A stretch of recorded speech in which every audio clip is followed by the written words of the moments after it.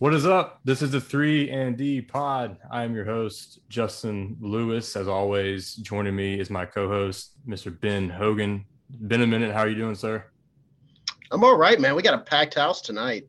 We do have a packed house. We got a great show coming for you guys, it's crazy. Is usually we talk about the newest stuff that's happened.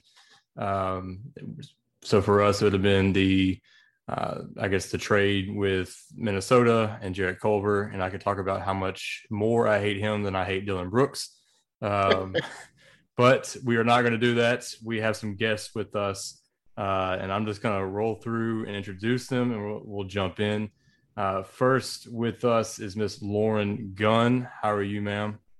I'm doing great. I am stoked to be a part of what looks like ladies' night. So I'm stoked to chat with everybody, and thank you so much for having me. Yes, Lauren, tell everybody where you're at and what you do. Absolutely. Yeah. So I am a writer for the Dallas Mavericks SB Nation page, Mavs Moneyball. I also co-host the Gunshot podcast with my brother, Grant Gunn. And every now and then I co-host the Blue Hardwood podcast, which focuses on the Dallas Mavericks with Brian Zillum. Awesome. So we have a Dallas Mavericks person in the house. Maybe you'll catch a theme here in a minute. Joining us next is Miss Marilyn Dubinsky. How are you, ma'am? I'm doing good. How are you? I am good. Glad that you're joining us. Why don't you tell everybody what you do and where they can find you? Well, I am a writer, editor, kind of second in command at poundingtherock.com, which is the Spurs SB Nation affiliate.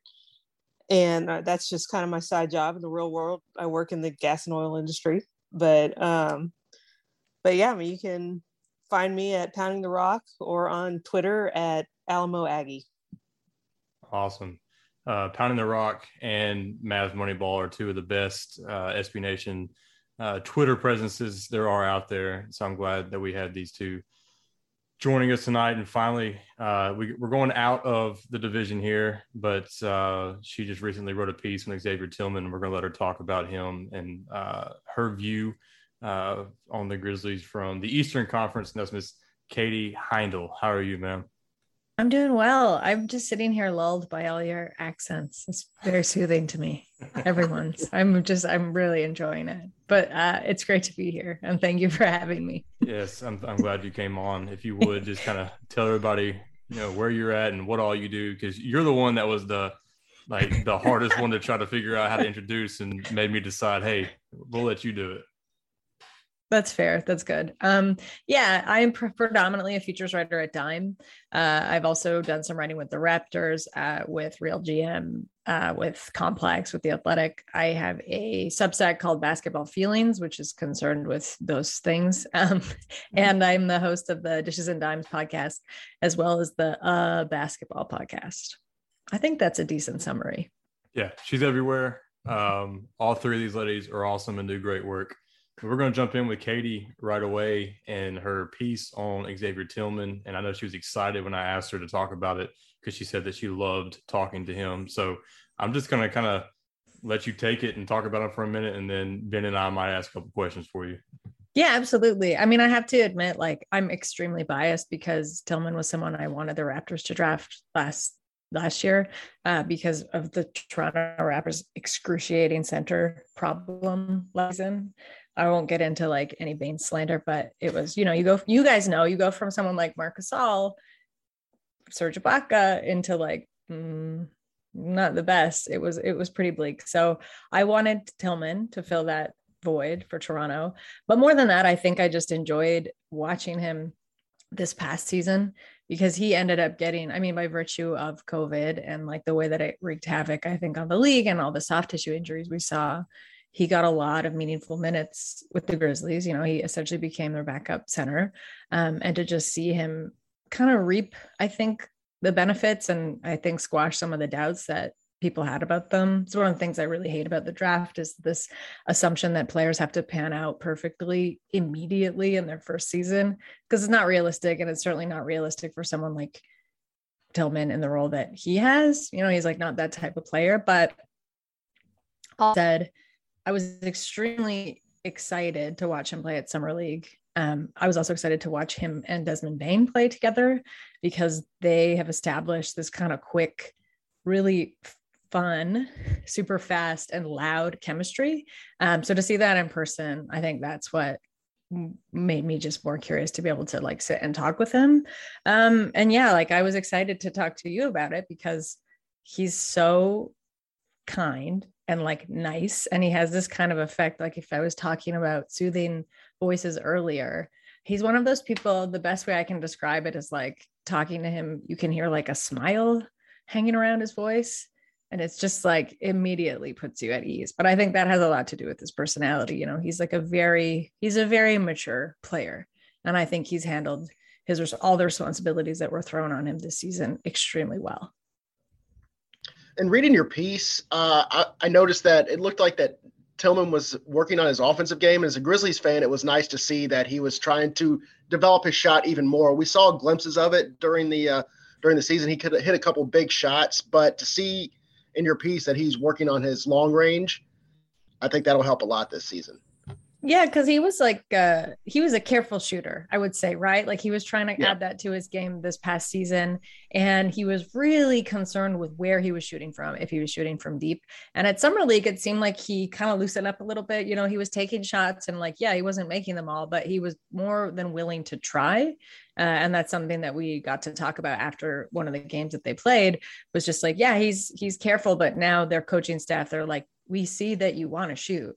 So when you get that inclination, just shoot. Also, that's what Summer League's for, basically, for people just like shooting, no holds barred. So it was very cool to see him at that. And I think that's something that you can probably look at him reliably folding into his game this year, which has got to be like, I don't know, such a boon to that Memphis team.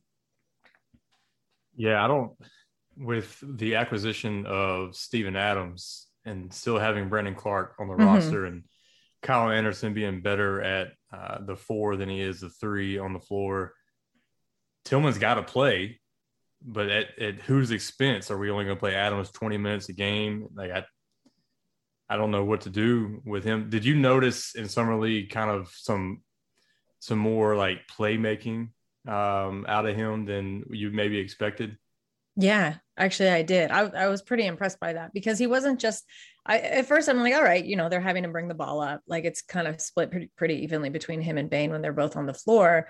But more than that, he did become a predominant playmaker, I'd say, in the games that he ended up playing. I wish they played him more, but I understand why Memphis was more they wanted to get their brand new guys reps, you know?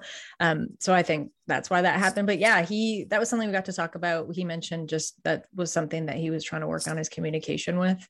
He said he's always been a really communicative player and like person, but the opportunity to kind of lead into what I think, because Bane's done such a good job. He's so bossy on the floor. Like he's always talking, right? He's like always kind of chattering. And I think that definitely rubbed off on X. So it was really cool, I think. And also I think, like, you know, to what you mentioned before about where he kind of fits within that roster, not to say he's a total, you know, if we're moving towards whether or not we're moving towards a true positionless league, I think there's so much more strength, though, especially in a big, you know, not necessarily playing that staunch kind of traditional role of a big man. And so the fact that he wants to add shooting, the fact that he wants to add playmaking, and we've seen glimmers of that now. Again, I think that's just super fortuitous to his time in Memphis, but also his career overall. And he's only he's also been in the league such a short time, which is a thing I have to remind myself too, right? It's like the fact that he is looking at those things now and wants to work on them in a meaningful way is just going to explode his game.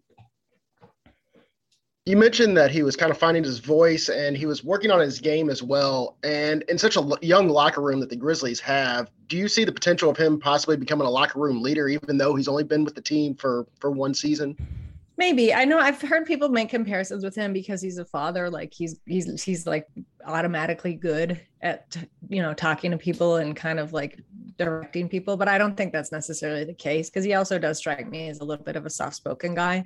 But that said, like I think from an outsider's perspective, one of the most interesting and intriguing things about that Grizzlies team and the locker room is it is such a young team, like median young team, and they've kind of all picked up that leadership role pretty seamlessly. I think it moves pretty fluidly between like Ja and like, it doesn't necessarily need to be one person yet.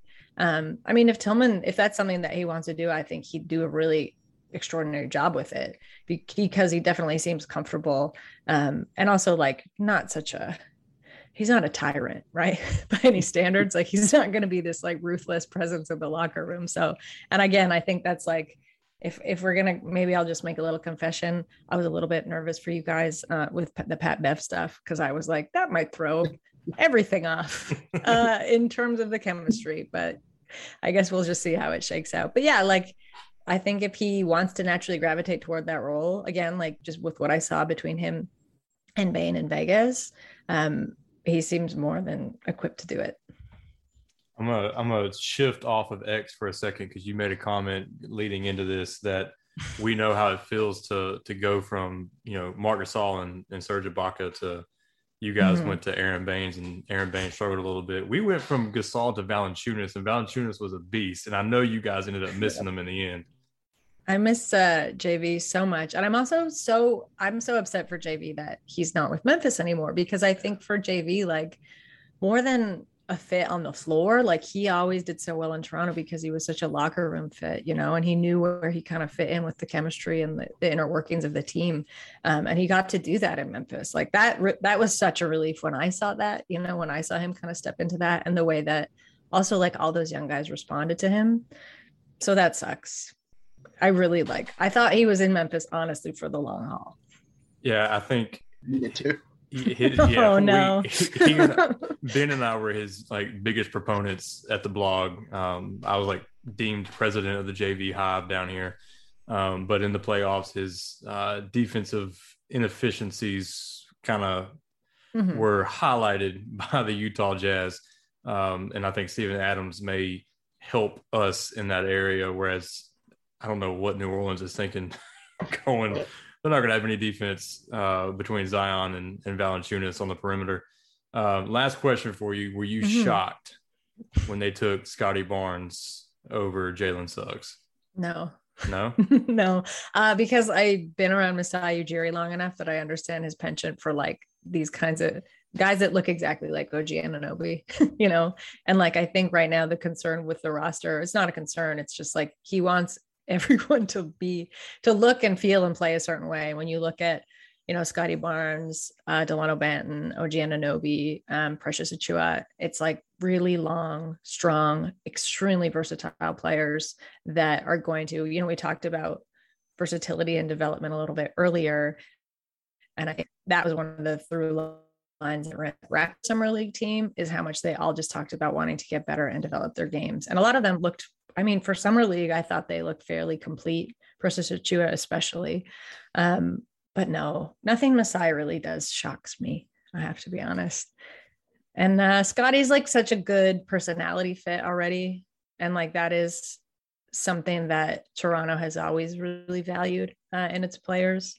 So we'll see what happens, but also like I have like reasonable expectations for Scotty Barnes. I am not holding him to this, like he's got to do it all this year, Right. Like I want to see him thrive basically. And I think he could do that within that team. Yeah, I personally had Jalen Suggs ranked like 7th or 8th on my big board and had Scotty 4th. I just didn't know if Masai would go with him having Pascal and OG and how he would fit in there. But clearly, like you said, he's got a type. It's more is more. Yeah, it's more is more for Masai. Right. Well, we're gonna transition to the lady that covers my favorite summer league team, the Dallas Mavericks, and it was my favorite because I was a big proponent of EJ Anu. We actually had his college coach on our podcast and talked to him a little bit. And then, of course, you had Devontae Shuler, and I'm an Ole Miss fan. And Shuler had a good showing, and then Tyrell Terry was a favorite of mine from last year. Lauren, what's the excitement level with the young guys over there in Dallas? I would say it depends who you ask, to be honest with you. But I personally am very excited about this young group, and kind of, I guess, piggybacking off of something that Katie said was you can't expect these guys to just come in and just reach their ceiling in year one or just wow. And you're not every prospect is going to come in and just wow you. And so they didn't really get a whole lot of an opportunity last year. A lot of Tyrell Terry had some off the court stuff going on. And so he was away from the team for a little while dealing with some personal stuff. And so take that into consideration, and just the fact that Rick Carlisle doesn't really love to play rookies. And so they all performed well in the G League when they were there, but they didn't really get their opportunity to play with the team. And so we don't really know. It's not that we don't know where they are, but with Kidd and the fact that they haven't really gotten their opportunities yet, we don't really know where they're going to fit. And so I know that there are certain things that I like about each of their games that I'm really looking forward to see, one, who makes the final roster and where they fit within the rotation. I think Josh Green is a guy that should get on the floor every night. I don't know if that will be the case, but I do think that he should, just solely. I mean, you could make an argument alone for how much effort he plays with. But yeah, there's a lot that's still up in the air right now. And when you've got a pretty new team and an entirely new coach, there's a lot of change that's about to take place. Besides the Luka extension and the Jason Kidd hire, what was the best move the Mavericks made this offseason, or the one that got you the most excited?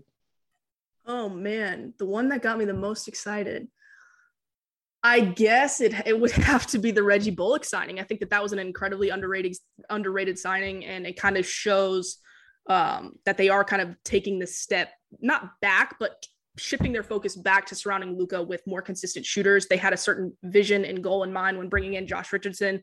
That just didn't seem to be a fit for either side. And so bringing in Reggie and even Sterling Brown, they're going to be these reliable shooters. Bringing back Tim Hardaway Jr. was huge. I guess I should say that was the one that got me the most excited, because I was very worried for a second that Detroit was going to come in and snag him. But yeah, I really like getting Tim back, surrounding Luka with these shooters, and just moving forward with not the current group that we've got, because I do still think that there could be some change. Maybe we can have a Toronto conversation later, but I do think that yeah, kind of shifting the focus back to surrounding Luka with shooters that shoot at a high rate or shoot high volumes at a high efficiency. I think that that's really important. So we'll just have to see how that shakes out. Do you think the Mavericks did enough to get to the next level? No, no. I think I'm actually quite disappointed with how it went, being that there were not many teams that had cap space. And I felt that they had, even though there was such a massive organizational overhaul, that was a big concern for me, because everyone who covers the Mavericks and pays close attention to the Mavericks has been saying this is the most important offseason maybe in this organization's history. And so to start the offseason by your coach leaving and mutually parting ways with your long-term GM is not a good look. Like, a little change might be good. A lot of change is never good. So that was very concerning, because you have to sit there and think, well, if you are a player that's a free agent, or maybe even looking for a trade to relocate, whatever the case may be, you don't want to be the team that has yet to really prove itself. Like, yes, Luka is Luka, but you haven't gotten out of the first round yet. There are still questions around who KP is as a player. You have this new coach who doesn't have the best record historically.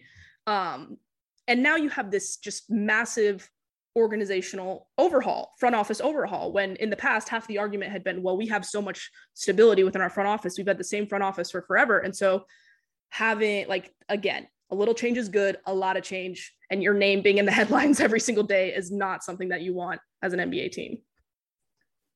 Katie, I'm going to tell you right now, if Lauren doesn't get Lauri Markkanen, she won't score on Dragic. I want Goran more, way more. You can take him. I bet. I think he would also be very open to that. Yeah. We'll have to see. Yeah, Lauren and I, we talked about it. Goran would be a perfect fit to go. And maybe Memphis can hop in and, take on a bad contract for you guys and grab another asset like Zach Kleiman likes to do. So, Lauren, I want to know, like, me personally, I don't think Jason Kidd's a good coach. What are your thoughts on Kidd taking over this team when you've got generational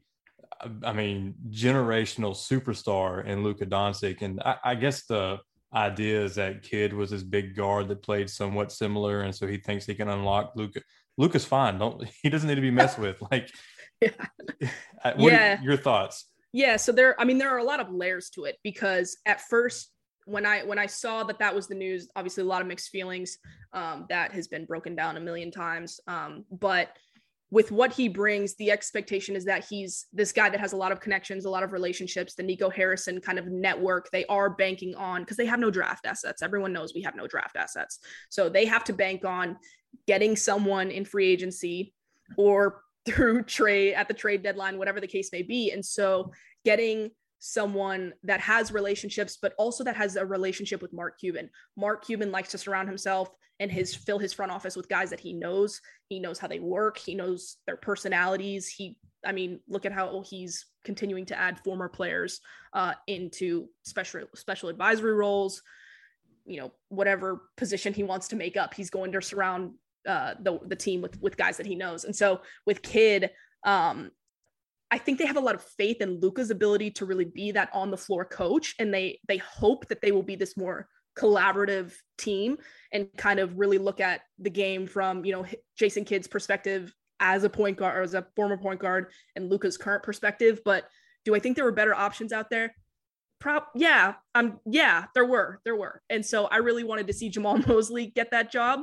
I was very disappointed when that didn't happen and when Rick Carlisle failed to endorse him or even acknowledge him, but another conversation for another time. And so with Jason Kidd, there are definitely concerns, but you have to acknowledge from a Mavs perspective, you have to acknowledge the potential positives. And what kind of drives me crazy is that the NBA is a lot of recency bias. And so as of right now, it's very concerning, but if in, the next 2 years, somebody forces their way to Dallas, which that would shock me, but because I just think it's too early. But if someone makes their way to Dallas because of the relationship with Nico or Kidd, everyone's going to be saying the best thing they ever did was making that significant change. And then the last thing I'll say about it is they hired Igor Kokosov from the former Slovenian national team when Goran and Luka won their championship, the Eurobasket championship. So if Jason Kidd fails to prove himself or it's just a disaster, he doesn't get along with Luka, whatever the case may be, he will be the first to go. He will be the scapegoat, the one the blame is placed on, and Igor will step in, and there shouldn't be a problem there. Yeah, I think it's a lot of this hinges on the health of Kristaps, because if he's not healthy, the Mavs won't reach the ceiling that they have. Mm-hmm. And Luka's not going to get the blame. And I don't think at any point in his career, he may not ever get the blame, just like LeBron never gets the freaking blame. It's always somebody else's fault. If Kristaps is not healthy, I think the Kidd hire doesn't help. And I would have hired Mosley. I think he deserved the job, and Luka clearly seemed to have wanted Mosley as well. So it's going to be interesting. I think for me and Ben, the division seems to be looking winnable for the first time in Grizzlies history. Real quick, side note, I think they need to retire the unicorn nickname. Like Kristaps was a unicorn, Jaren Jackson was a unicorn, James Wiseman was a unicorn. They all get in. Oh, yeah, is there a curse there happening? Maybe, I don't know, but that's funny. Maybe like they will, who knows? Like the Madden curse. Yeah. So staying in the division, we're going to go to Maryland and San Antonio. They have let DeMar DeRozan go to Chicago, which isn't the worst thing for them. LaMarcus Aldridge he ended up in Brooklyn and then retiring. Now he's considering going back out of it. But, she says losing LaMarcus was great, except when playing the Grizzlies, he was unstoppable in those games. But his age was clearly catching up to him. They've got a decent young core in DeJounte Murray and Derek White and some other guys. I love Keldon Johnson. I would do anything to have Keldon Johnson on my team. Maryland, what's this upcoming season going to look like for San Antonio? Are you going to be battling Houston for the cellar? It's definitely going to be one of the more interesting seasons Spurs fans have seen. I think everyone at this point missed the playoffs a couple of years, have accepted that the big three era is over. The continuing winning ways that were supposed to go on with Kawhi Leonard obviously ended very prematurely. And so I think Spurs fans are now have embracing the rebuild and are excited to see where the season goes. There's no high expectations. I mean, fairly or not on DeMar DeRozan, he was expected to lead the Spurs to the playoffs, and outside of his first season there, it just didn't happen. And the interesting thing with this Spurs team is they seem to have a very wide range they could go. They could be battling the Rockets for the bottom of the division, or they could be, I could see their ceiling around the 5th or 6th seed if everything goes right, if they can stay healthy. It will definitely be more of a team approach than any individual star, because they don't have any stars anymore. But I mean, if they could somehow recreate what the 2014 Spurs did, obviously they won't be competing for a championship, but that was kind of the anomaly championship team of the last 10 years, the team that did it on teamwork, not based on any individual star talent. So if they can get that kind of teamwork going, then they could be a lower seed playoff team. It's very possible. They should be better defensively this upcoming year. And they've had a very solid offseason. They're clearly playing the long game. They did not end up going for any big name free agents, which is probably smart. They've left themselves plenty of cap space for next summer, when it should be a much bigger field of free agents to look at. But they made solid signings to work around the players they have that won't interfere with the development of players like DeJounte Murray, Derek White, Lonnie Walker. So, adding someone like Doug McDermott, who will give the Spurs the 3-point shooting they desperately need, but he doesn't need the ball in his hands to be effective. He'll just spread out the floor for them. I think Spurs fans in general just are happy with a rebuild year that could, if it goes bad, great. We get a higher lottery pick. If it goes good, that means that the foundation building they've been working on through the back end of the draft since about 2015 is working out. So the question is, with Popovich, I don't know how many years he has left coaching, but is he going to be there for the rebuild, or do you feel like he's got a couple years left and then maybe Becky Hammon takes over, or what do you feel like the plan is there when it comes to coaching? Well, I have always predicted that he will at least be here through this season, because not that Pop is one to boast about personal accolades, but he is only 25 wins behind Don Nelson for the winningest coach of all time. So it wouldn't surprise me if he's secretly pushing for that record. Beyond that, I don't see him being here much longer, maybe 2 or 3 more years. I know Spurs fans get a heart attack every offseason when Becky Hammon has interviews with other teams. And then this year, it seemed like Portland was going to take her before they shocked everyone and hired Chauncey Billups instead. And that just gives Spurs fans heart attacks. I mean, everyone agrees that Pop has earned the right to go on his own terms, but I think they're also excited to see Becky Hammon take over and get rid of the fears that she's going to be poached away. It wouldn't surprise me if Pop's goal is to not leave her with a team that's too much in transition, like this year's team is. He may be trying to just build her just a solid enough foundation to take over the team and lead them forward, but not leave her with a mess. It would be a crying shame if he only got 24 wins this season and was one short, It would. And then Spurs fans would worry that he's going to stay another year. So NBA draft, we're looking, it's odd. It seems like all of the national pundits, when it comes to the draft and the San Antonio Spurs, they just assume they're going to take an international player like Alperen Şengün or Garuba. They were just mocked to go into San Antonio in that first round in the lottery, and I don't know why, but then they just shocked. It seemed like everybody when they took Josh Primo. 1, were you shocked? And 2, how do you feel about the pick? Well, before that, I have to point out that Primo is from Canada. So they did take an international player, if that counts. Okay. Yes, I was initially shocked. I was definitely part of that group that wanted them to go more for an area of need, which would have been either the forward or center positions. But the more I've researched Primo, watched his highlights, watched him in the summer league. I can see what they're doing. I mean, again, they're playing the long game. They weren't looking for someone to contribute right away, which, we're used to them doing that with the 29th pick, not necessarily the 12th overall pick. But there were reports that he was absolutely amazing in the combine, that he was shooting up the draft boards, and kind of similar to a couple years ago when the Spurs kind of surprised everyone by taking Luka Samanic at 19th and Keldon Johnson on 29th, where if you rotate him, it would make a lot more sense. But the Spurs really wanted Samanic, and there were rumors that maybe the Celtics were going to take him right after. So if they knew who their guy was, they went on and grabbed him, no matter where it was in the draft and what kind of mockery it picked. And clearly they wanted Josh Primo, even if it meant picking him higher than he was projected. They reportedly tried to trade back and nothing came of it. But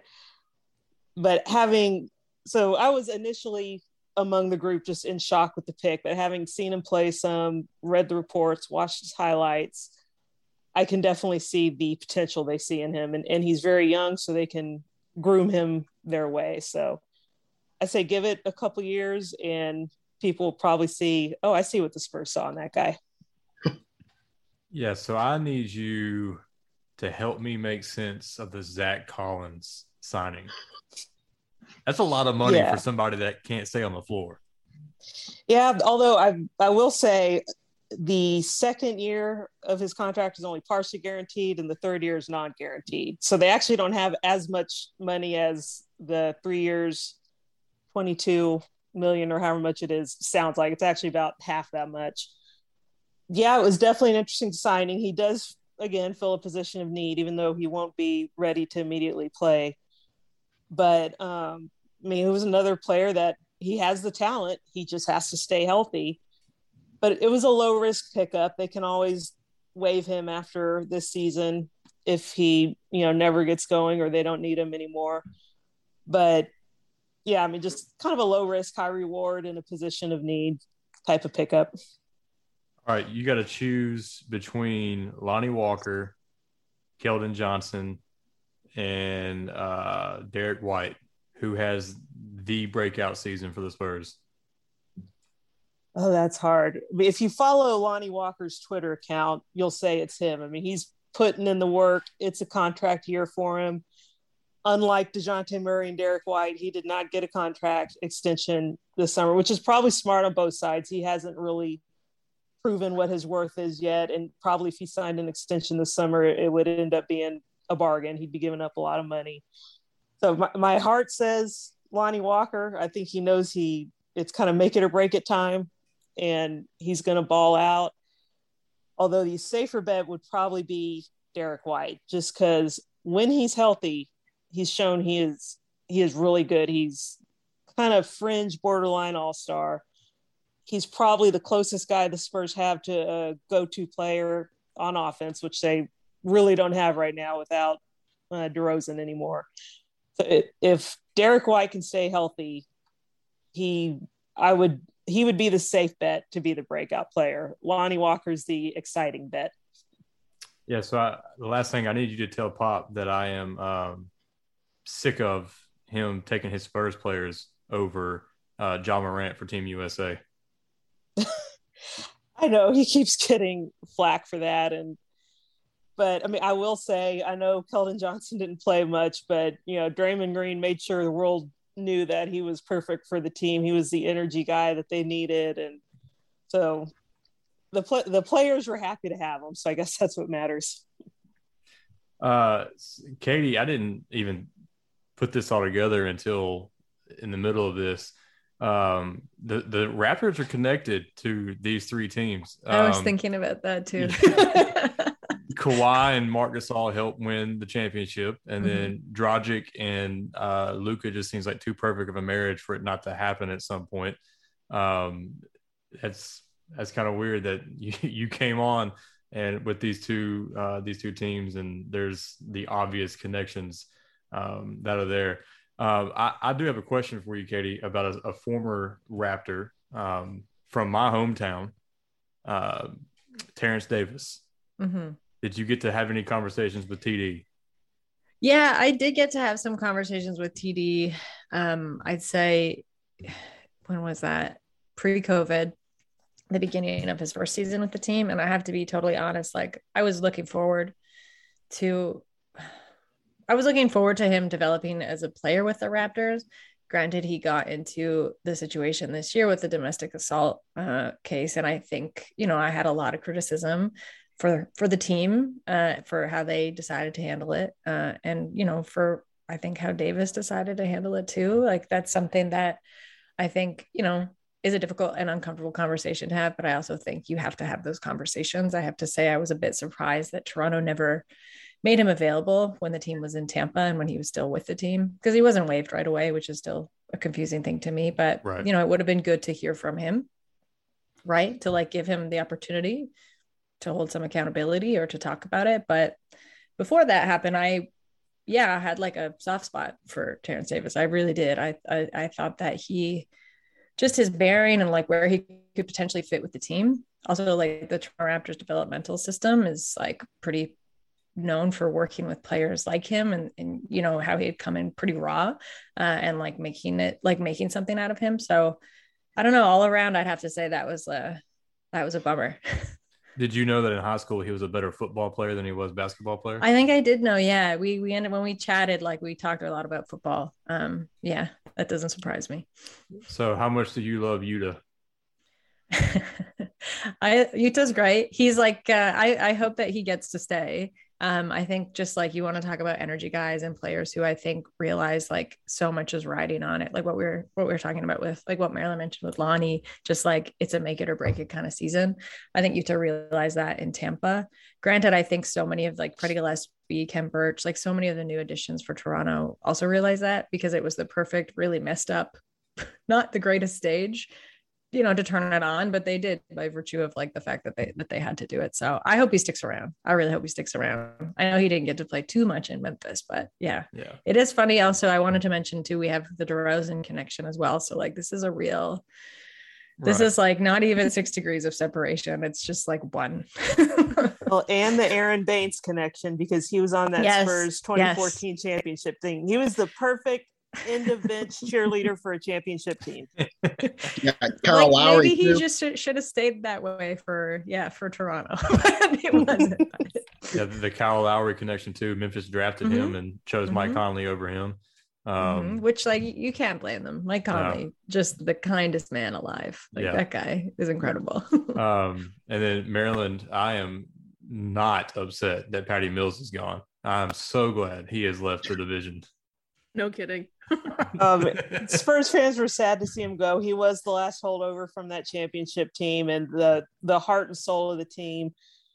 I think everyone agrees he deserves to go try to win himself another ring. He's given his all to San Antonio, and I felt so bad for him this last season, because he truly seemed to be the one who was hit the hardest by the extremely condensed schedule that the Spurs and Grizzlies had in the second half of the season because of COVID delays.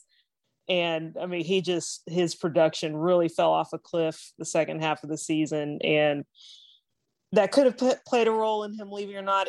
It wouldn't surprise me if the Spurs offered him more money than the Nets did, but couldn't guarantee him as big of a role as he could get with the Nets. So Spurs fans will definitely miss him. We all agree he's earned a right to go earn another ring. And I would say more Spurs fans than not believe his jersey should be retired someday. I'll speak for Ben and Lauren. We will not miss him in a Spurs jersey.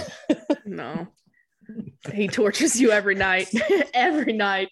Yes. Oh my gosh. All right, Lauren. We got Bryn Forbes back. Maybe that'll count for something. Yeah, there you go. That's true.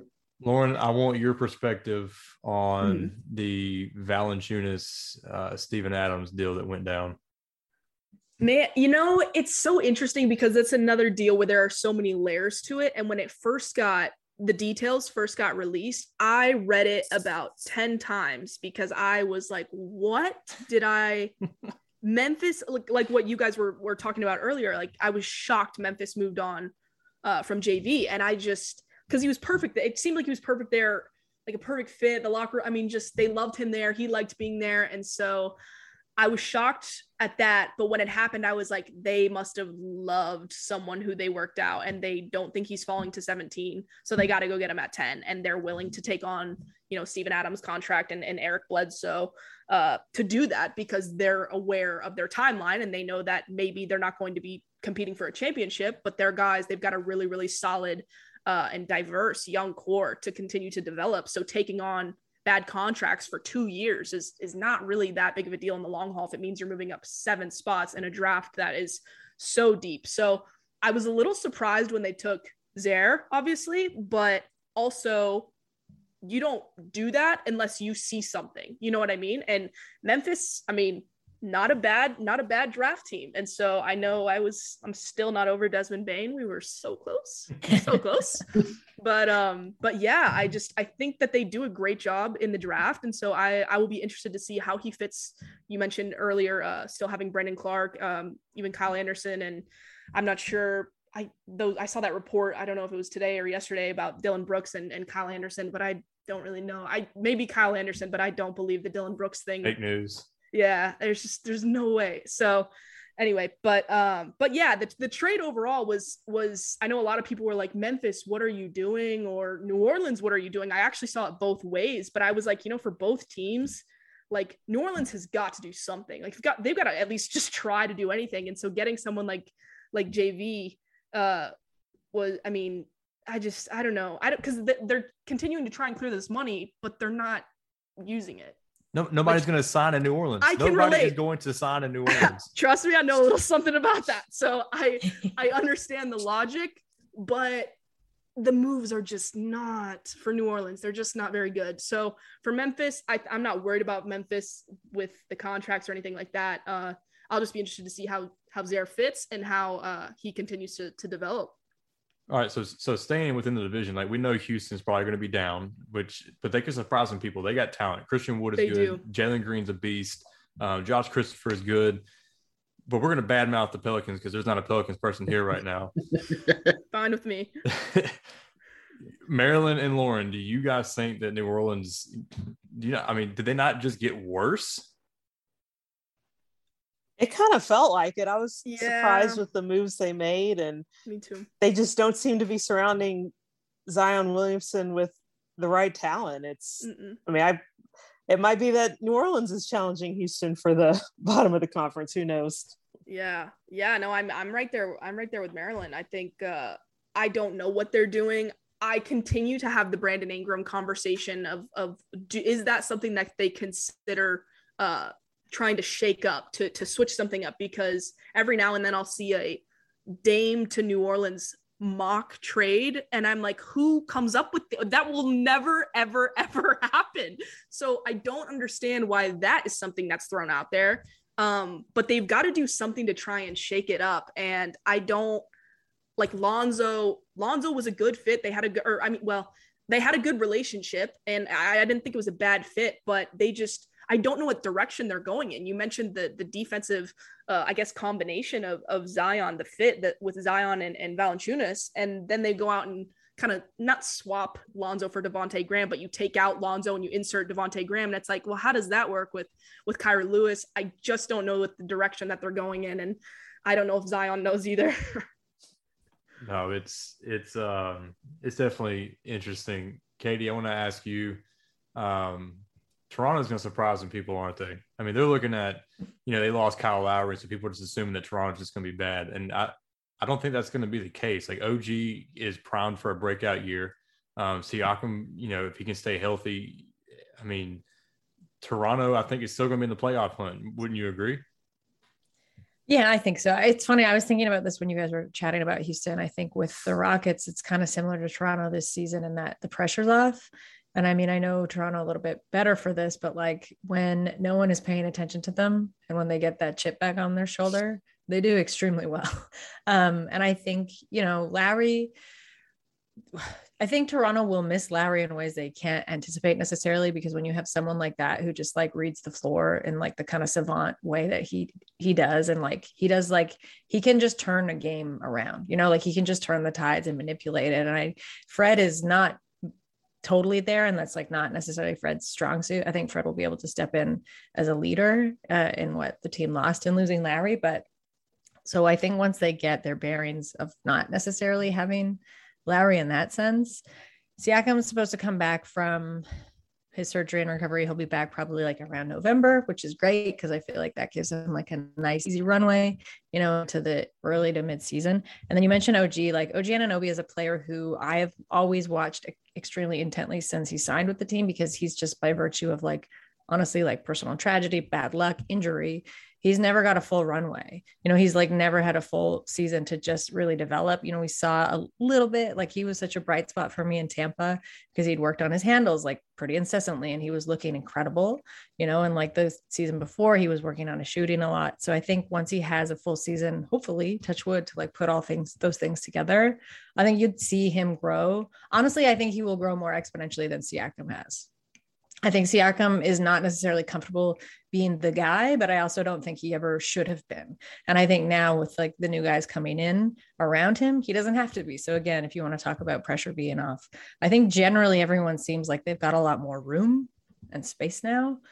I was a little bit about this lack of center kind of plaguing the team, but you know, they re-signed Khem Birch, Freddie Gillespie too. Like there's like a lot of, I don't know, and everyone else can just be stretch. Maybe Toronto will be the first positionless team of just giant players in the league. But I guess like this is the season for it too, right? Like this is the season to mess around and see what happens. So I'm looking forward to it. It's also going to be like an extremely fun and energetic team if all else fails. And one last thing, are we all in agreement that Dallas is probably still the favorite in the division? No. No.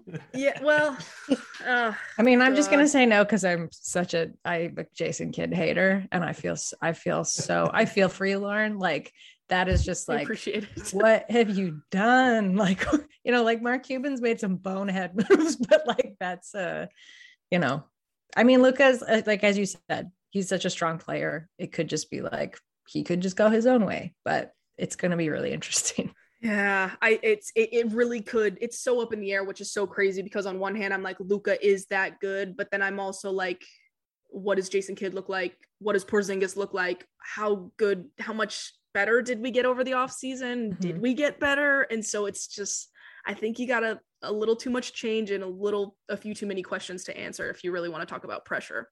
Mm-hmm. Justin, do you think it's the Grizzlies?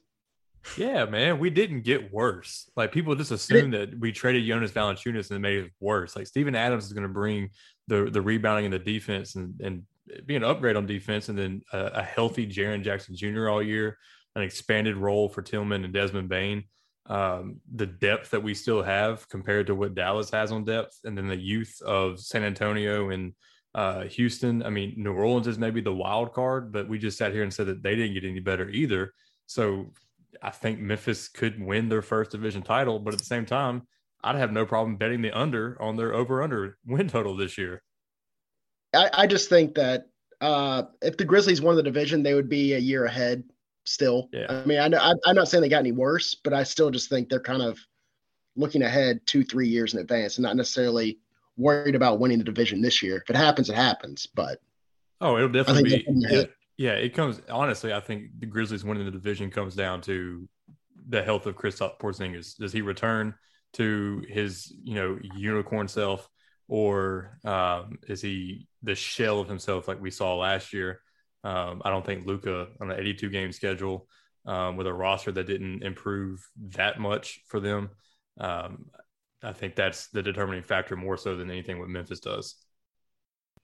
Well, I guess another question to ask would be, when was the last time the Southwest Division had so many questions and no true title contender? I mean, it used to be that every team stood a chance of winning 50 games. Yeah, no kidding. Oh, my gosh. Always the strongest division in basketball, and now you ain't got a clue who's about to come out of it. All right. As one of you, I think it was Katie put it this way, ladies' night. Lauren, that was Lauren. Lauren. That was Lauren. I want to give her full credit for that. Appreciate that. It was intentional to have you all on together, just because oftentimes y'all are overlooked, and we wanted to highlight three ladies that are immensely more talented than Ben or I, and several of our writers over at Grizzly Bear Blues. And so we just wanted to put you in front of our audience so that they could, expand what they listen to and what they read. And we encourage all of our listeners to go read, Mavs Moneyball or Pounding the Rock. And obviously I think a lot of our readers do read Dime and those national things, but check out their podcast too. Dishes and Dimes is a fun podcast to listen to.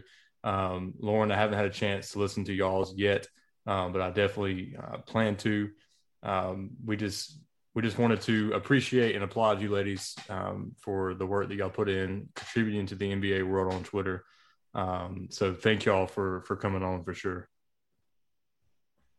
Thank you. Yeah, thanks for having us for sure. That was a lot of fun. We need to do it again.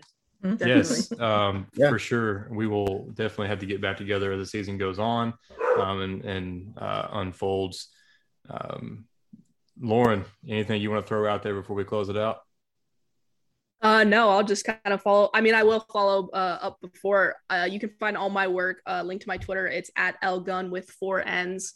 Yeah, kind of confusing, but that's where you can find me. Marilyn? Yeah, you can find my work at Pounding the Rock or follow me on Twitter at AlamoAggie08. And Katie? Yeah, there's a lot which we covered. So probably the easiest thing is to follow me on Twitter at whatevs, WTEVS. Yes, make sure y'all follow them all on Twitter. Be on the lookout tomorrow or today as you listen to this. I have a piece coming out looking at the salary cap chess that Zach Kleiman is playing for this year with the Grizzlies and all the moves that they're making. And then tomorrow I'll have part 2 come out for the salary cap on the future and the moves that the Grizzlies will be looking to make. Ben, I know you were working on a piece featuring Pat Beverly as a Memphis Grizzly, and then it got shot down. Oh, oh man. So I'm not going to do any trade pieces or on the new pieces. So by the next time we meet in 2 weeks, anybody else getting traded? Yeah, they have to. We can't. This deal that we just did for Culver can't be complete until we get rid of somebody. We got too many guys on roster, so at least one person has to go. So either somebody gets traded or somebody's cut before we get back on this thing. Yeah. I mean, our luck is when I hit in call, they'll trade them tonight. Yeah, right. That's how it always goes. I figured you're the one behind the Dylan Brooks trade rumors. Look, I got a text from my wife. She goes, "Did I see that Dylan Brooks might be getting traded?" I was just like, "I wish." No, Dylan Brooks is not going anywhere. And Sean Coleman and I will argue for ages on Kyle Anderson. So, all right. Well, for Katie and Lauren and Marilyn and Ben, this has been another episode of the 3&D podcast. Make sure you go follow all of them on Twitter and check out their stuff. See you guys next time.